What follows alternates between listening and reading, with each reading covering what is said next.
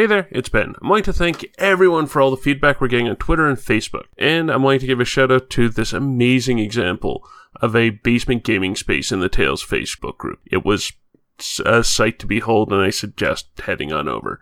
And as a part of our Patreon support surge, I'm wanting to give a huge shout out to Heather Trevor for pledging to the shows. You can be like them at patreon.com/theheidianway if you want to and are able to. Thank you, and now on to the show.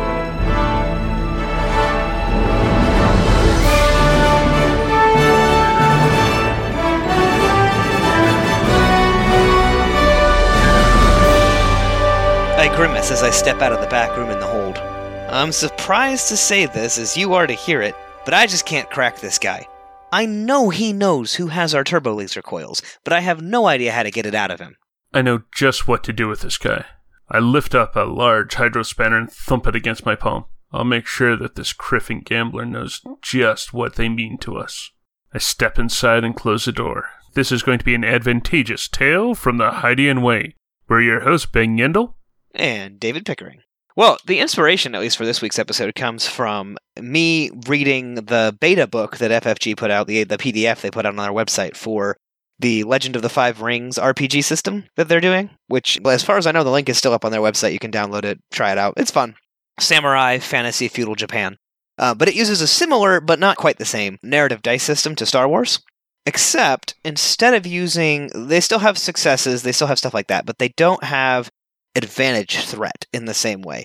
They have opportunities, and I think it's called strife. So we wanted to talk about ways of using advantages and threats creatively, and it occurred to me that you could even just lift a lot of what the L5R system is doing. Because to them, threat isn't just sort of something bad that can happen in the scene. To them, the analog to threat is strife. And since samurai are expected to be very, collected and stoic and sort of uphold social order, instead of threat, they accrue strife, which is basically their emotions are being upset in some way, whether they're being made angry or they're fearful or something good, like they're getting to the point where they're really happy and they can't help but laugh out loud or something. Anything that might cause them to break sort of social decorum. And I just thought, whoa, that is an interesting way to apply, especially if you had like a political situation. I could easily see something like that working for threat in Star Wars. And so I said to Ben, why don't we talk about advantage and threat? And then he had some ideas based on what he's been reading about the Genesis system. So we just have all sorts of thoughts tonight. Like, the Genesis system is based on the Edge of the Empire system. Okay, we'll call it that for tonight. Like, the FFG Star Wars system is sort of the basis of Genesis. The Genesis of Genesis? Yeah, someone was going there. And I'm probably like months late to that joke. Sorry. But it has advantage, it has triumphs, it has threats, it has despairs. Even says so on their pages, which will be linked. But the thing that was interesting to me was it has social encounters on here. And me as a very crunchy GM, or at least I take into account a lot of the crunch when being as frivolous as I can be. And what I mean by that is I actually take a look at that spending triumph and advantage and threat and despair in combat checks and try and apply it against everything. When other tables have come out, I've been trying to integrate them. Mm-hmm. A great one is in Endless Vigil, where it's a table, again, everything but success failure tables of trying to do like Knowledge Underworld and Streetwise on a planet. And these are things that you can come up with. In the book that should just be, or that when we're recording is just getting off the boat, Savage Spirits for its reprint, it has in it for survival checks, which roll 3 advantage on a successful check, or even on a non-successful check. You find a place to hide out for a day. You find a secure camping spot, which in the wilderness, that's huge. Oh, yeah, absolutely, because, I don't know if it's super common for a lot of people in, I guess, the the subculture that likes to play RPGs to really know what it's like to spend a lot of time outside at night with no shelter. I'm sure there are people who've done it, because I know people who've done it, but I don't think it's as common amongst our group of people as amongst other subcultures. But it's terrible. It's awful, to be outside with no shelter. Bugs, cold weather, exposed to the elements. There's a lot of work to it. Yeah, even just being able to sleep because the ground is uneven and hard. There's some automatic, setback dice on your next day's checks. Yes. It might even be an easy resilience check, but yeah, doing a resilience check at the beginning of the next day to see what's applied. Mm-hmm. One of the things I truly, absolutely think is the best thing of the dice system for Star Wars and now Genesis is the 2 axes of success. You have the success, failure, and the advantage, threat. And when you allow your story to incorporate the things that come up from the advantage, like it's something that, did they succeed? Didn't they?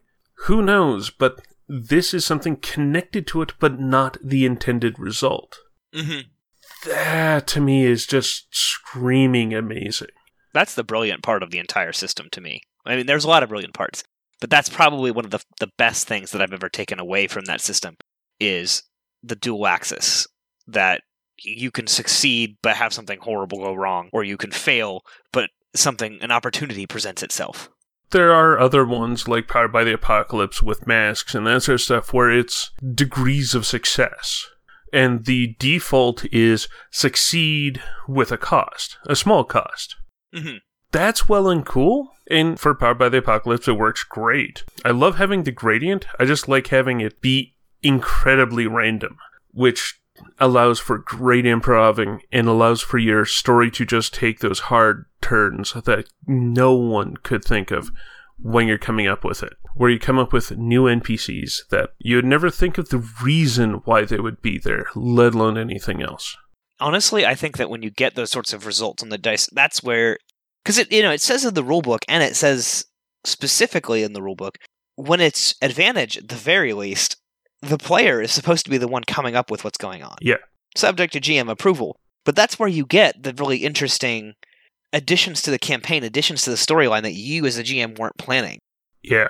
Because, it says subject to GM approval, but it's not really like the GM's supposed to be curating the best ideas or anything.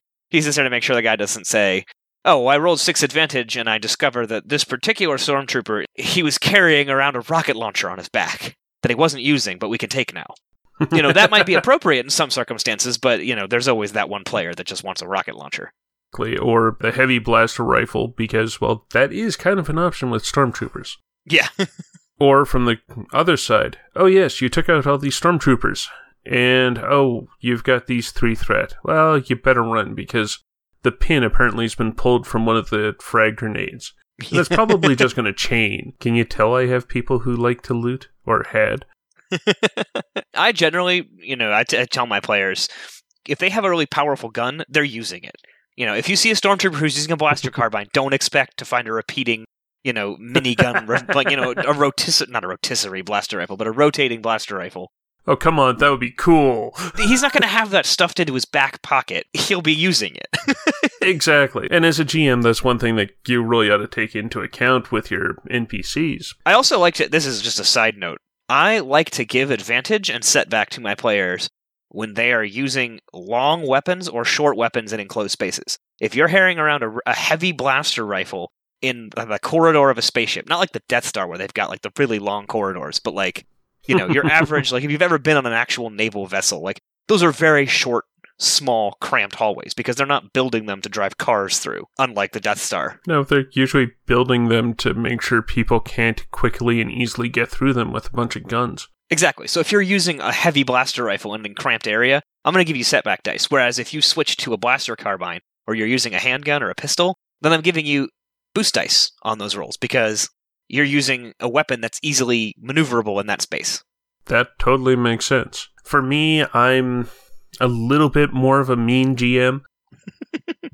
Just on account of, if the player can come up with a reason to have a boost dice, like, I will take 7 different reasons for 7 different boost dice. But it has to be the players coming up with it.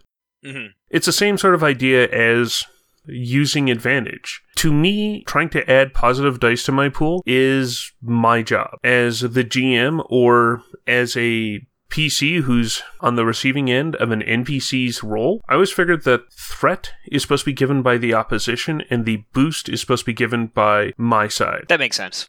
It doesn't matter if I'm the players or whether I'm the GM. And I know you can hear it on Heroes, where you have different players trying to say, oh, well, and for this, I'm trying to focus someone's attention on something, so this other person's social role is so much easier, like getting a boost for it. Yeah, I think this is, again, partly cynical, but if you require the players to be the ones pointing out when they should be getting boost dice, that requires the players to be paying attention to what you're saying, because they have to jump on top of it. It can't just be, oh, well, I look at YouTube until my turn, or, oh, what's this guy doing on Facebook? Oh, it's my turn? Okay. It's like, oh, okay, well, I need to know what's going on so I can say to the GM, hey, I should be getting a boost dice because I'm on elevated ground. Or, this guy is clearly drunk. I should be getting a boost dice on my attempt to get information out of him. Exactly. And that, if you want to use a cynical point of view on this, absolutely. Like, to me, that is exactly why I started doing this. On previous episodes and privately, I will just keep on going back to this because it eats at me. My TPK with Toronto. I had a player who wasn't really paying attention at the table. Kind of my fault, kind of his, but my table, my fault in so many ways. But when I sat them down when we started up a new campaign afterwards, I told them that all boost dice come from you. All positive stuff come from you guys for your group. Anything bad comes from me. Now, if you guys are wanting to be nice to me and we're wanting to be equitable or we think it's great for the scene, oh yeah, like I'll throw in, my NPC's pretty drunk, so I'm going to give you a boost die. Mm-hmm. But as a semi-cynical GM, I am more likely to do that for a player that I'm already feeling is in the game. I don't necessarily want to go volunteering boost dice to a player who isn't paying attention. If you really want to get into this is training your players. In a nice way. This is the positive reinforcement side. Yeah, we're not bringing out the sticks. No, you aren't paying attention at the table, so you get an automatic upgrade on whatever you're doing. People are just going to start avoiding your table if you're doing that. Yeah. But if you start rewarding people who are engaged, it's going to allow people to become more engaged. Yes, you are going to get the people who are sitting quietly at the side of the table, paying great attention, but they're just not wanting to engage deeply, and that's sort of their personality. Mm-hmm. That is totally okay. Yeah, there's a difference between not paying attention and just not talking constantly. There's always going to be people at the table who are more likely to talk, and then there's also a lot of people who are less likely to talk. Yeah, I mean, it's just personalities. But yeah, advantage and threat, because we talk about giving out boost dice, we talk about giving out setback dice, but what happens when they roll them and they come up with things that are really interesting? I tend to shy away from showing people the tables, and I know we've talked about this before, just because I feel like, especially if you don't necessarily feel comfortable with the system yet, you just do one of the results from the table. Or worse, every time it's combat, you're just looking to build up to a critical hit. Yeah. And that's the thing I always do with this system, specifically, because it's actually, you can do it with this system. I just say, think of it from a narrative perspective. Or I just say, tell me what you want to happen. Not mechanically. Don't tell me anything about dice or hit points or any of those. Those don't really exist. Those are mechanics that we use to simulate what's happening. Tell me what's going on. Do you want the ship to catch on fire? Do you want to catch this guy before he hits the ground? Like, what are you doing? That's a cool way of doing it. And that tends to get a lot better response out of people. Because then, if you come from D&D, you're trained to think, like, oh, I need to know the mechanics, because that's how you win D&D, quote-unquote. You remember, oh, this is when I can use whirlwind attack, or this becomes a really good combo with what the mage just did, or the wizard just did. With D&D, the only way that you really get to do your truly, absolutely cool stuff is if you remember your mechanics. Even if you're, say, the Bear Barbarian, which is the class I absolutely love. If you don't remember to rage, and you don't remember that you are immune to virtually everything except for psychic, you don't really get the fullness of your character. With my group, because, obviously I'm playing Pathfinder right now, we're working through a long campaign, and we'll do something else when we're done. I have actually I'm super excited, about a month from now, we're going to do a night for the L5R beta. We're just going to run the adventure from the back of that book. But it'll be fun. So I haven't gotten to play the narrative systems as much as I would have liked, which is partly why I'm so excited about L5R. But running Pathfinder while talking, every 2 weeks or so about the narrative dice system of Star Wars has been really great, because it keeps giving me ideas for what I can do to improve the quality of our Pathfinder game. Because while Pathfinder is fun, it is like any RPG, far from perfect. So we steal the initiative slot order like everybody does from Star Wars. As well you should. I've just started saying the same thing that I say when we play Star Wars, or when we play anything that has narrative dice, or even any element that you could make like narrative dice, like Fate. I just say, forget the mechanics. And there are people that hate that, and there are people that love it, but I just say, forget the mechanics because they're not going to make a good story. Nobody tells a story about the time that you went from 8 HP to 12 HP because you remembered that there was a potion hidden in the cabinet next door. You do remember the story about that time when you got knocked through a wall, and then because you got knocked through the wall, you noticed the red potion glinting in the rubble of the cabinet you fell through. That's more interesting. So just tell me, I want to introduce a health potion into the scene, flip a force point, something like that. You can do that. I generally allow people, if they have triggered advantages or threats, to combine that with destiny points, because why not, they'll say, I want to do something that would normally require a destiny point, but I want to do it and my advantage. I say, fine, spend me a light side point, and we'll add it to your advantage.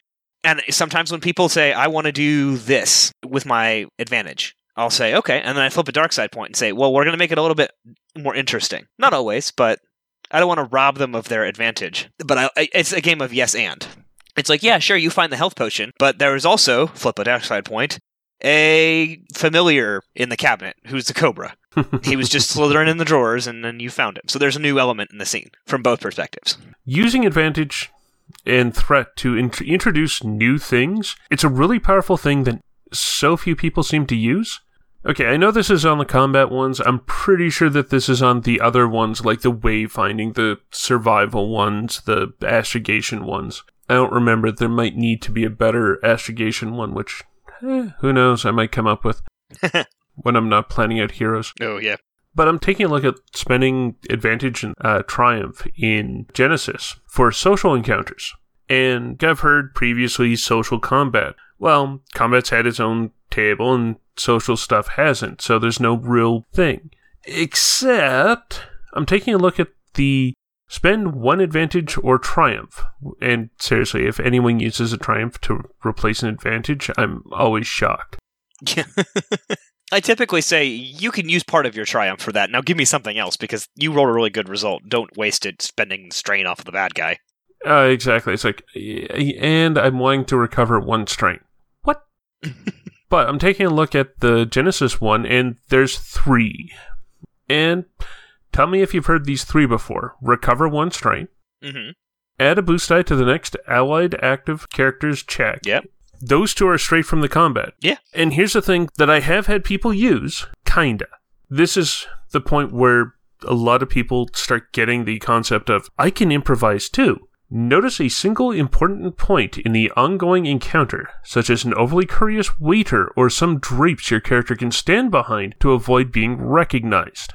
Ooh, I like that. That's an advantage. But if you take a look at the combat one, it's almost exactly the same. Huh. Notice a single important point in the ongoing conflict, such as the location of a blast door's control panel or a weak point on an attack speeder, to go from the Edge of the Empire GM screen. It's the same concept. You notice something, and you can inject your own thing. Encouraging that is one of a GM's and one of an improvisational GM's best tricks. Because as soon as you get your players to start understanding this and that you're not going to beat them down for it, your prep time got cut in half. I will say, just from what I've listened to, part of the reason, and definitely not all the reasons, because those guys are amazing, but one of the biggest things that Dice for Brains does really well to make their stories and their games so interesting is that the players are improvising constantly. Yeah. And it is just, okay, that's cool. We've got that. You've got it. You know it. You have an uncle outside of town that has a barn that has speeder bikes in it. Sure, we'll go with that. And that becomes a key plot point, and it's woven in. You can definitely tell it requires Ross to do a lot of thinking on the go, because maybe he's the GM if you're not listening to Dice for Brains. And he does obviously some prep work to incorporate those things between sessions. But the end result is really good, And again, it's got to be within reason, because, like we said, there's always going to be the guy that just wants somebody to have a rocket launcher that they're not using that he can take. I'd totally give out a missile tube. On the other hand, it's empty, or like one of those flechette launchers. It totally has 3 charges left. Your friend who's in desperate need of medical attention's knowing where the other one went. Yeah. I think that's really great. One of the things that I like to do, and this is just my preference, but generally I find that some of the weapons on the chart are hard things to give the players and let them have forever, because it just makes it much harder to plan encounters for. So, if a player has a disruptor rifle, they start to be able to just waste things. And then combat isn't fun anymore because it's just that guy killing everything, right? But if you give the guy a disruptor rifle that's damaged but has enough in it for like 6 or 7 shots, then suddenly it becomes like a magic item. Yes. In Pathfinder or D&D. Like a wand with charges or something. It's a special thing you whip out when you really need it. The missile tube? It's only got 6 rockets, and it's not a standard missile tube. It's a special missile tube built by a company that went out of business. So you could find more rockets for it, but it's very hard to find them. And I usually tweak it and say like, oh, well, it does an extra point of damage because it's a really nice rocket launcher. Nice. You can't buy the ammo in most places where you buy ammo. I mean, it's kind of weird to think of you walking off the street and be like, I'd like 7 RPGs. I need 4 armor-piercing rockets, and I need 1 that blows up into lots of little pieces when I fire it. Yeah, in an Edge game, that would be a little weird. Even Force and Destiny, that would be a little on the weird side. Age of Rebellion. I can almost see that being sort of the standard thing of Age. It's like, well, we don't have any of that, but yeah, sure. I'd totally give it to you if we had a single one of those. In Edge and Force, it's like, why do you want that? In Age of Rebellion, it's like, yeah, sure, you can have it as soon as you get it for me. We don't have any here. Exactly. Yeah, sorry, we're fresh out. Threat and advantage are the ways of introducing the not obvious things into a scenario. Yeah, the more I look at these social encounters things from Genesis, the more I'm just adoring it. Yeah, it's probably going to be incorporated into the Tales library. I've seen all of 4 charts from it. Right. I know nothing. Spend 3 advantage to learn a desire or fear of the targeted character. Successfully conceal your true goal in the encounter. Or learn the true goal of your target, if your target has one. And that's another good point, but... Yeah, not everybody has an ulterior motive. Oh, exactly. You're negotiating.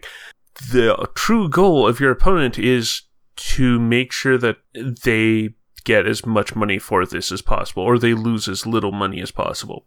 That's their goal. Yeah. On the other hand, successfully concealing your true goal, which means going to the negotiation idea, if you are trying to buy something, you have an intended use for this.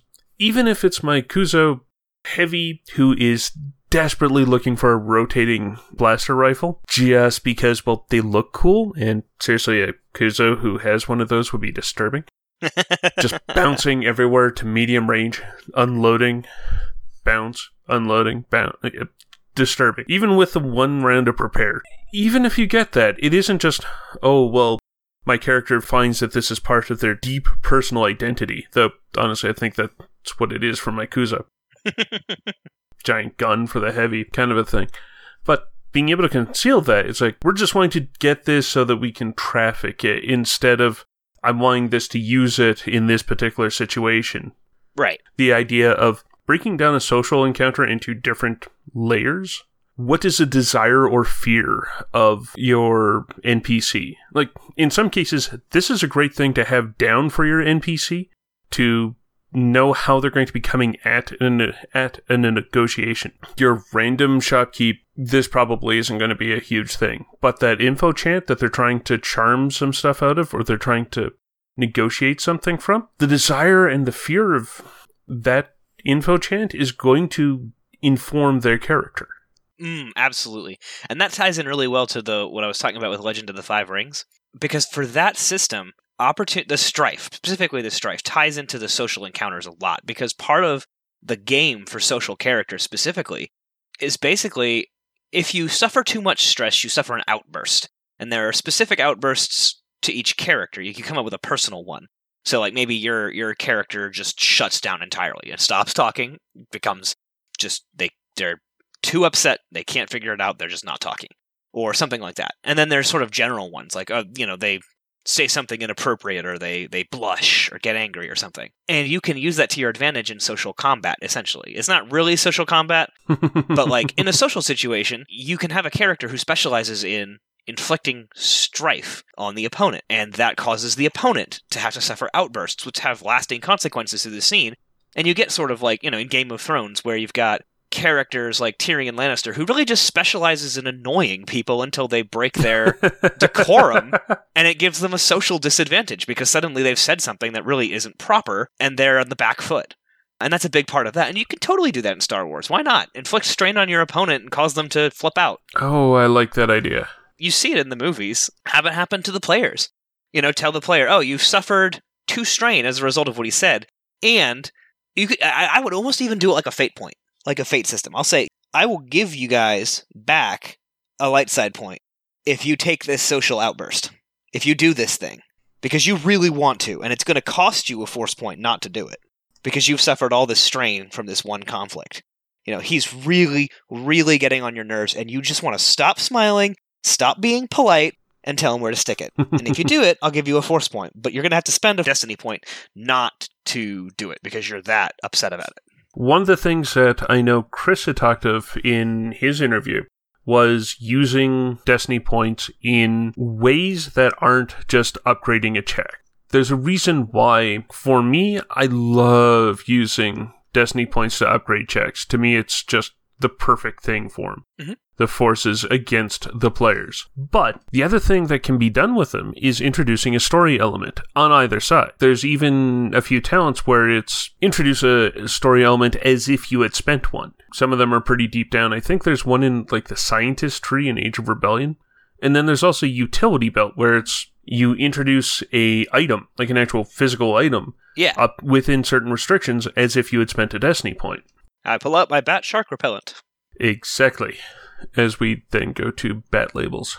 But we use a Destiny point to do that sort of thing. The thing is that, we can also do advantages for this. If it's in trying to if you're trying to run through an environment and you're doing a chase on the ground and you're doing athletics checks or coordination checks to get through things, you roll and you get a boatload of advantage and the 1 success to get ahead. Well, what do you want to do with the advantage? Well, I find this giant pile of trash cans to knock down behind me, so they have an upgrade or 2 on their check. Absolutely. Or, essentially giving them, hey, look, it is no difficult terrain behind me.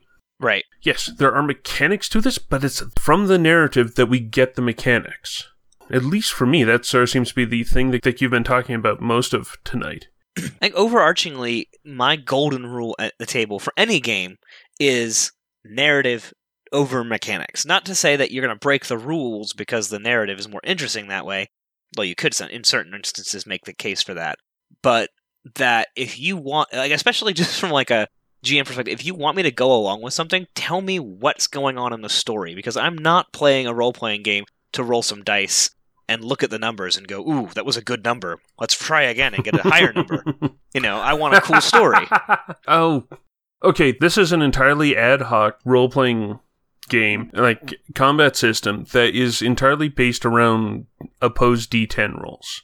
Okay. No bonuses, no subtractions, nothing. And it's just a D10 0 to 9. Whatever you roll is what you roll. It's for a wrestling RPG.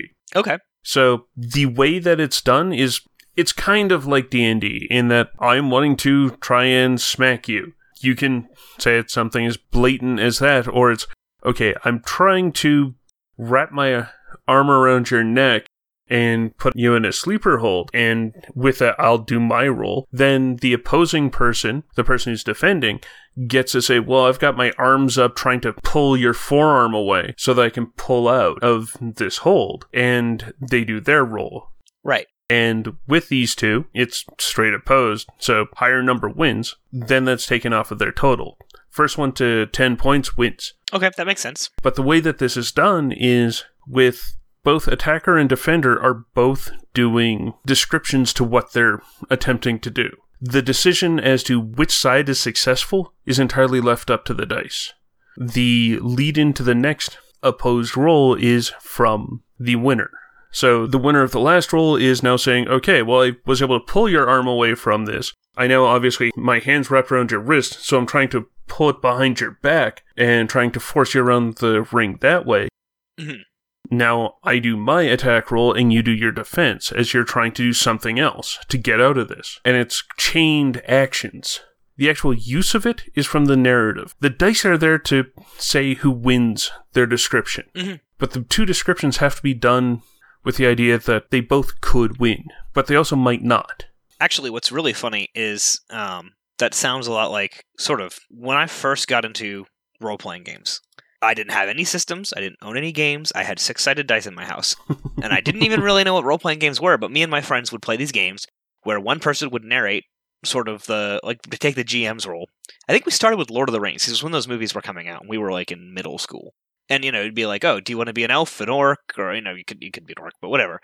And here's what happens. And we would just tell the story. And the player would say, oh, I'm going to do this. And they'd say, I'm going to go, we did Star Wars eventually. That's where we spent most of our time playing it. But he'd be like, I want to go to this planet and do this thing. There were no real rules. The person, whoever was the narrator for that particular character's turn, would just be like, all right, that's going to be difficult. You're trying to do this thing. You want to wrestle your spaceship back under control. Roll me 3 dice and try and get at least this number. And we just make up the mechanics. They didn't matter. They were just sort of an ad hoc thing based on what you told us you were going to try and do and what we thought the situation entailed. So I really think that if you start with the narrative, if you start with the story of what's happening going into the dice roll, really helps the GM and you to come up with how to define what happened when you get those advantages, those threats and successes and failures. Like, what the dice show is much easier to define if you've already come up with a narrative that represents, that the dice represent, rather than saying, I'm arbitrarily rolling this because this is how you roll an attack roll.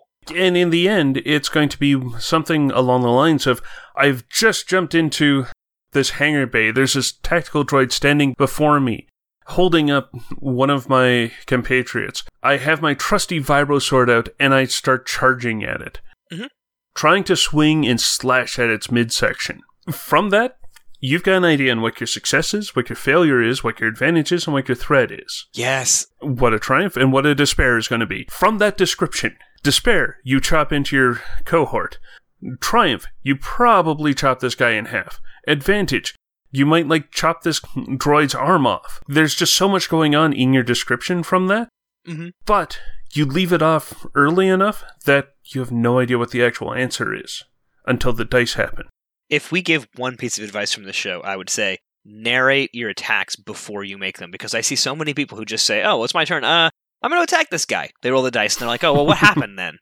Because I missed. And it's like, oh, okay. But if you say, all right, well, this guy is being really annoying to me because he keeps shooting at me, so I'm going to, even if it's just as simple as I'm going to take my blaster pistol and I'm going to aim it right at his chest and I'm going to pull the trigger 3 times. And that's my attack roll. You've given the GM so much more to work with when you roll 2 threat. And you're like, oh, well, both of the shots that didn't hit the guy, you succeeded, but both of the shots that didn't hit the guy blew up the controls for the door. So now you're going to have to figure out some other way to get through the door. I don't know. As a GM, I keep forgetting the doors thing. Then I just sort of get transported back to the prisoner rescue scene in A New Hope, where the amount of control panels here is mildly disturbing. Like, I don't have that many light switches in my apartment. It's like, oh, okay, that door and that door and that door. They're all controlled by these weird triangular control panels. Yep, and you just shot 3 of them.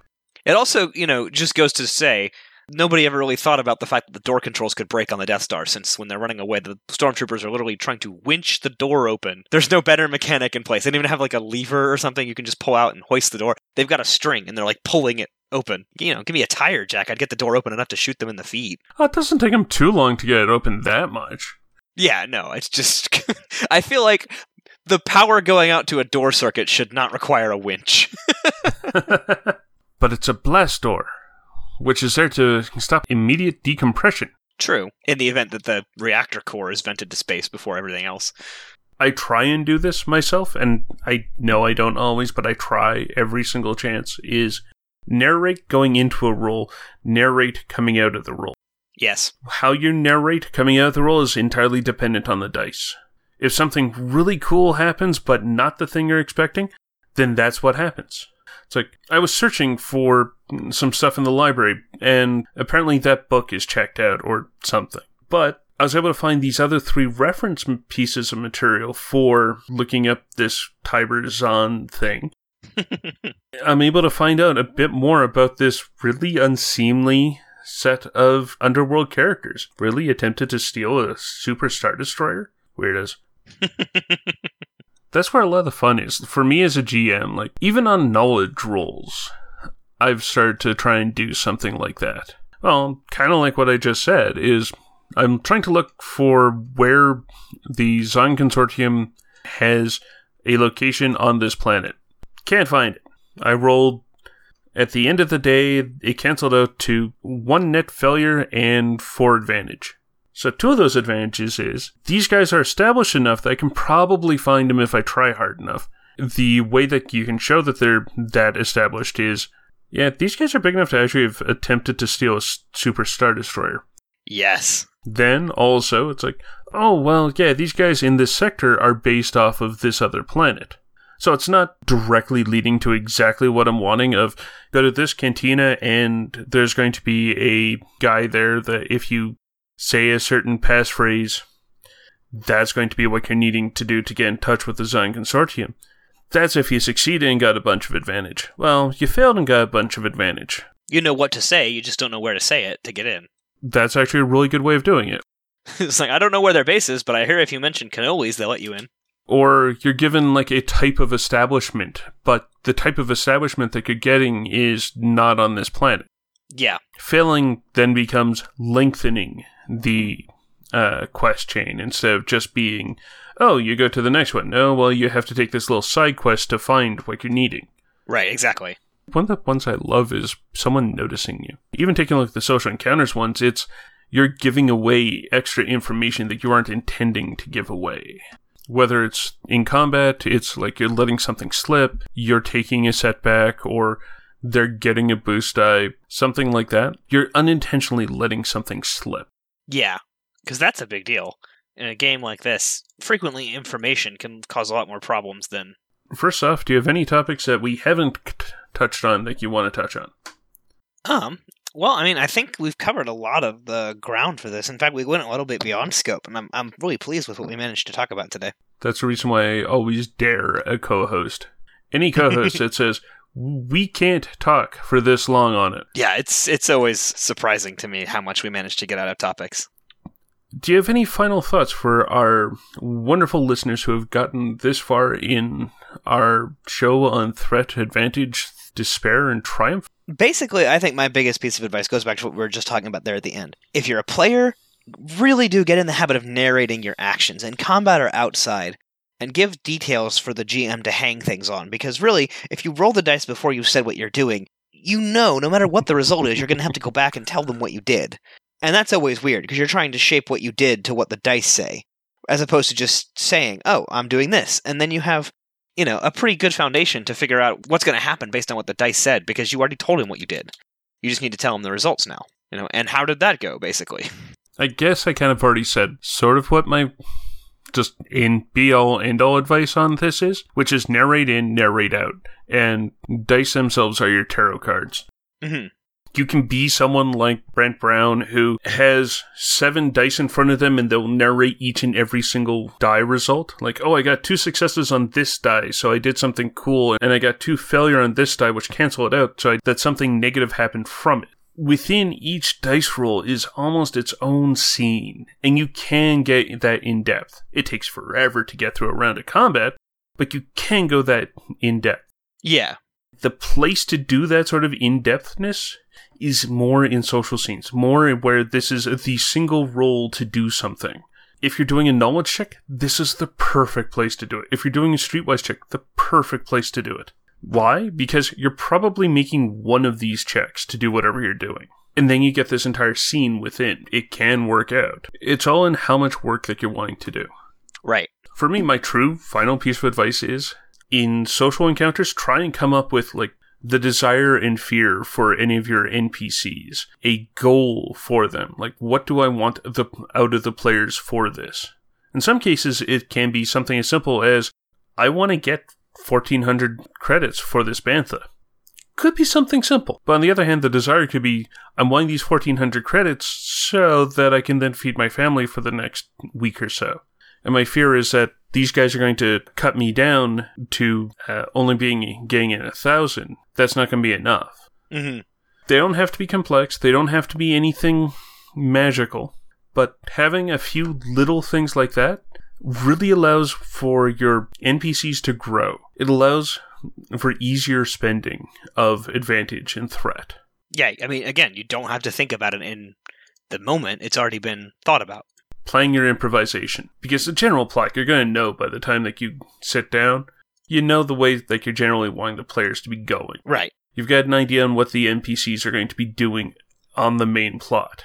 Figure out ways that it can go wrong, and figure out ways that aren't the rails to get them back on it.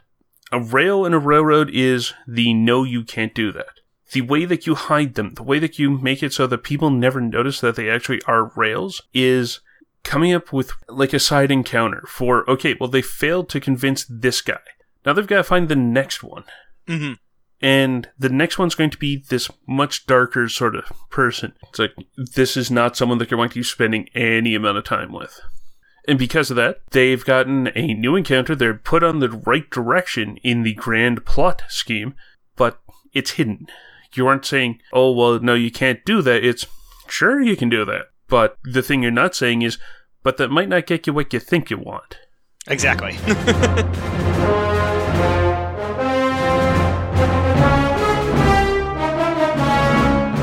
The loud banging echoing from Ben's interrogation of our guest is getting a little disturbing. Just how hard do you have to hit someone to make a ringing sound like that? Fearing the worst, I open the door. Waving to David as I lean back in my chair, the hydrospanner attached hitting the vent as I do. Toydarian sitting at the table, holding his hand close to his tiny chest, and Idiot's array laying before me. Well, assuming this guy can get us to this spiced wolf, they should be good for the coils. We'll have to find out if they can in the next tale from the Hydian Way. You can find show updates on Twitter at the Hydian Way, and I'm at Deuterium Ice. I'm at AKA Agent Shades, and we're at thehydianway.com, where you can find previous episodes, links to things we talk about in the show, and our live play podcast, Heroes of the Hydian Way. Our podcast is on iTunes, Stitcher, and Google Play, where you can find more episodes and help us out by rating and reviewing us. Drop us a holocom at tales@thehydianway.com. We're also on Facebook as Tales from the Hydian Way. If you like what we do and want to support the show, you can find us at patreon.com/thehydianway. Okay, so what are you imagining from this? Because the way that I've started to realize in describing how I do roles, just in general, I've started to realize that our intro and outro is a die roll. Mm-hmm. Our intro is leading up to the die roll. Our outro is us deciding what the die roll is. And sometimes that's just bizarre. Basically, yeah. And we're recording that, so that goes at the end of the show.